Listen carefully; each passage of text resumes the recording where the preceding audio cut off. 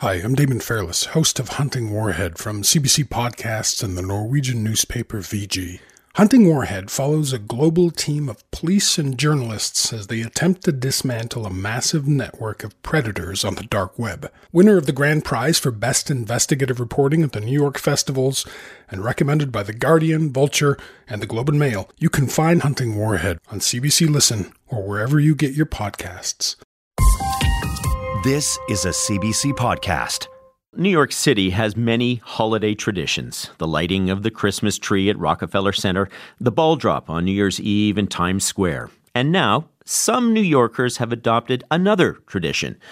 Or should I say tradition?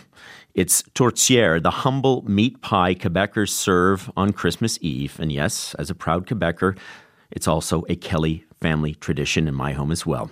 Husband and wife restaurateur Hugue Dufour and Sarah Obraitis are the owners of M. Wells in Queens, which has consistently ranked as one of the best restaurants in New York. Well, they started baking and selling tourtière for the holidays more than a decade ago. Hugue Dufour is from Alma, Quebec, and that's where we have reached him. Good morning. Good morning, Mark. For folks who don't know Alma is in the heart of the Lac-Saint-Jean region. It's the heart of Quebec nationalism. I mean, this is pure laine. This is the old stock Quebecers. So tell me just, what was tourtière like in the Dufour home growing up? So the tourtière at my home, the tourtière growing up, it has nothing to do with the one that I got to experience later moving in Montreal in the early age. We're talking about more like a deep dish with cubed potatoes, game meat, often sometimes bone marrow that would be buried at the bottom of it. And it's just covered with a thick pie dough that then's going to be covered in broth. The dough would fall apart and build back up with like all the greases and like the juice from the meat. Did you consider tourtière a delicacy in your home? Not really. It's something that marks the gathering. And sometimes it would be a dish that we would enjoy in summer as well. I remember having picnics with my grandparents. But my grandmother would wrap the tourtière in a big turkey pan and wrapped with a towel, and we would have a picnic enjoying tourtière in the heart of summer. It always meant gathering for sure. And then when it comes to the holidays, that's where like the game would come into play. The game meat and the tourtière, a little fancier, right? So what made you decide to start selling tourtière in Queens? For me, it was always the meeting of two culture. It's like that's where we really agree on things. The tourtière being like the French shape of that dish, and the meat pie being like the English part of it. I think it was a beautiful mix of both cultures. And it was something, to be honest, that Sarah, my wife, was like, because she had worked a little bit with us at the Sugar Shack when we were making like tons of them. At the time, she had a company, a meat distributing company, and they would have samples from farmers and stuff. And at the end of the year, they would have to clean the freezer chests. So she would bring tons of meat at home, and it's like, why don't we do a meat pie like you guys do in Quebec? And I think we can sell that. And like we were on the midst of like thinking about getting married, and it's like, maybe we can sell that and get some money so we can pay for a wedding and stuff like this. So I had just moved. I had no job at the time, so I just started to make meat pies in their little kitchen in Long Island City. And tell me about that. I mean, how many meat pies were you making in a little kitchen? That year we made probably close to, I would say, 200 meat pies. Wow. Even maybe a little more. So, but like it was crazy because we started around Thanksgiving. Like I was rolling dough on my little kitchen table all afternoon, trying to stop at a certain time just to let people sleep. But I was convinced that people would have thought, because they had just seen me moved in, they had thought like we were having sex all day, because the little table would bang against the wall as I was rolling down the dough. But making it as one thing and selling it as another. So tell me about that. How did New Yorkers take to tourtière? Were they familiar with the Quebec tradition of meat pie? I would say somewhere you would have like Canadian that would have like had that growing up, had moved early on, or the second generations. Like, my mom used to bring that, and then like they stopped because they couldn't find ingredients, or like, this kind of tradition that was there, but like was losing it. And then to be honest, like at first, Sarah had like, because of her company, she had like a small mailing list. We just planted the seed. Like, what would you think about that? And then, like, people would buy it like that, just by over the phone. I'd like to have a meat pie, blah blah blah. And that was also responsible for me getting to know the New York better as well. So I would also fit like 5 to 6 meat pie in my backpack and then go around town to deliver them. And I would stay with people. Sometimes they wouldn't invite me over a drink and stuff, and like I would tell my story. And like that, very slowly, it became to be some sort of a private club, and the meat pie every year, because it was good. It was made by hand, made with love.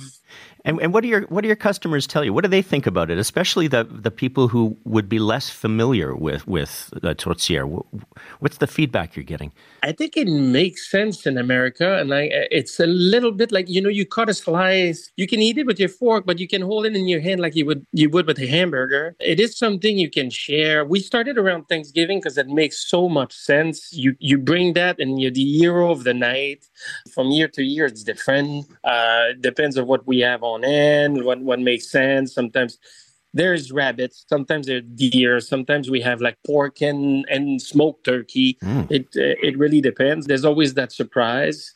And funny, I had a friend that kept, I think, like 6 different vintages in her freezer, and she would cook the one from the year before.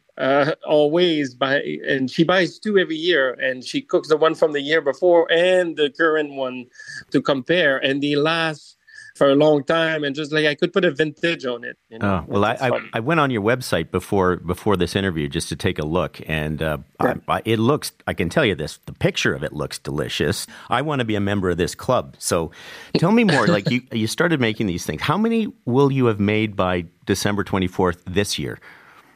This year, about 600 pies. Wow. For this year, which is like, and then it's an ongoing thing. I think this year, because we had like an article in New Yorker and stuff. Hopefully, it's going to be all winter long. I want to stop when people stop ordering them, and we have to say that during the pandemic years, when we only had the takeout and stuff, we made closer to 5,000. Wow! And you're making these all. Everything is by hand. Yes. No, we're no longer rolling the dough by hand. Okay. We have we have a dough sheeter, so that saves a lot of time. And you mix it up every year as well, which I guess also keeps the interest going. And what's it going to be like this year? Now, you serve your tourtière with, I read this, with cranberry ketchup. And I've never tried that. I want to be a member of that club as well. Where did that recipe come from? I mean, that's an old recipe that I found. Like, I mean, I would say even like the Writer Digest back in the days. And then like this recipe get modified and lost a bunch of times and retaught. I don't even know if it could be traceable to the original one at some point. But more and more every year, like even though it's cranberry based, it gets to taste more and more like Heinz ketchup for some strange reason. But that's what I serve my tourtière with ketchup, and I feel like it's a bit of an amateur move here. So if I add the cranberry, it makes me feel a little bit more elegant somehow. Yeah, no, probably. But I wouldn't say between you and I, and probably a couple of other people, it's not a sacrilege to me to even serve Heinz over the pie like this. It's it hits all the notes that you want, the acidity, a little sugar aspect to it. I wouldn't punish myself over this. Oh, my God. Hugue, thank you so much, because I always felt like I was really kind of slumming it by putting the ketchup on. But now I feel better because I've got a Michelin star chef who's telling me that it's okay. Great. And tell me, a lot of people, when they think about Quebecois food, they'll immediately think about poutine, which kind of drives me crazy. But that's the way that people like to think, is people love poutine. But what about the importance of tourtière just to Quebec gastronomy? The meat pie, I mean, I would compare that. I think, like I said, the cassoulet earlier, and I think it's probably a little bit of the same, where like it defines the Quebec at large, but you have very distinct differences in every region and stuff, and everyone brings their little grain of salt to it. I think that's the beauty of it. I would be sad if they would get to nationalize that dish and have like a recipe for everyone, you know. It's the beauty of like, it goes all over. Do you deliver to Toronto? I wish. No, yeah, a lot of people ask me to deliver every. One last thing, Hugue. After you've made, every season where you make hundreds of these meat pies for your customers, do you eat one on Christmas Eve, or are you sick of them by then? I do, and sometimes not necessarily on Christmas Eve proper, but sometimes I feel like bringing one home and trying like secretly what they're all about. And sometimes like way after everybody had already told me, wow, they're very good this year. It's always a pleasure sitting down and having the thing. It makes perfect sense. And you're right. It brings people together. Hugue, it does. A pleasure talking to you. Joyeux Noël. Merry Christmas to you. Likewise, Joyeux Noël à toi, Marc. Hugue Dufour and his wife, Sarah Obraitis, are the owners of M. Wells in Queens, New York.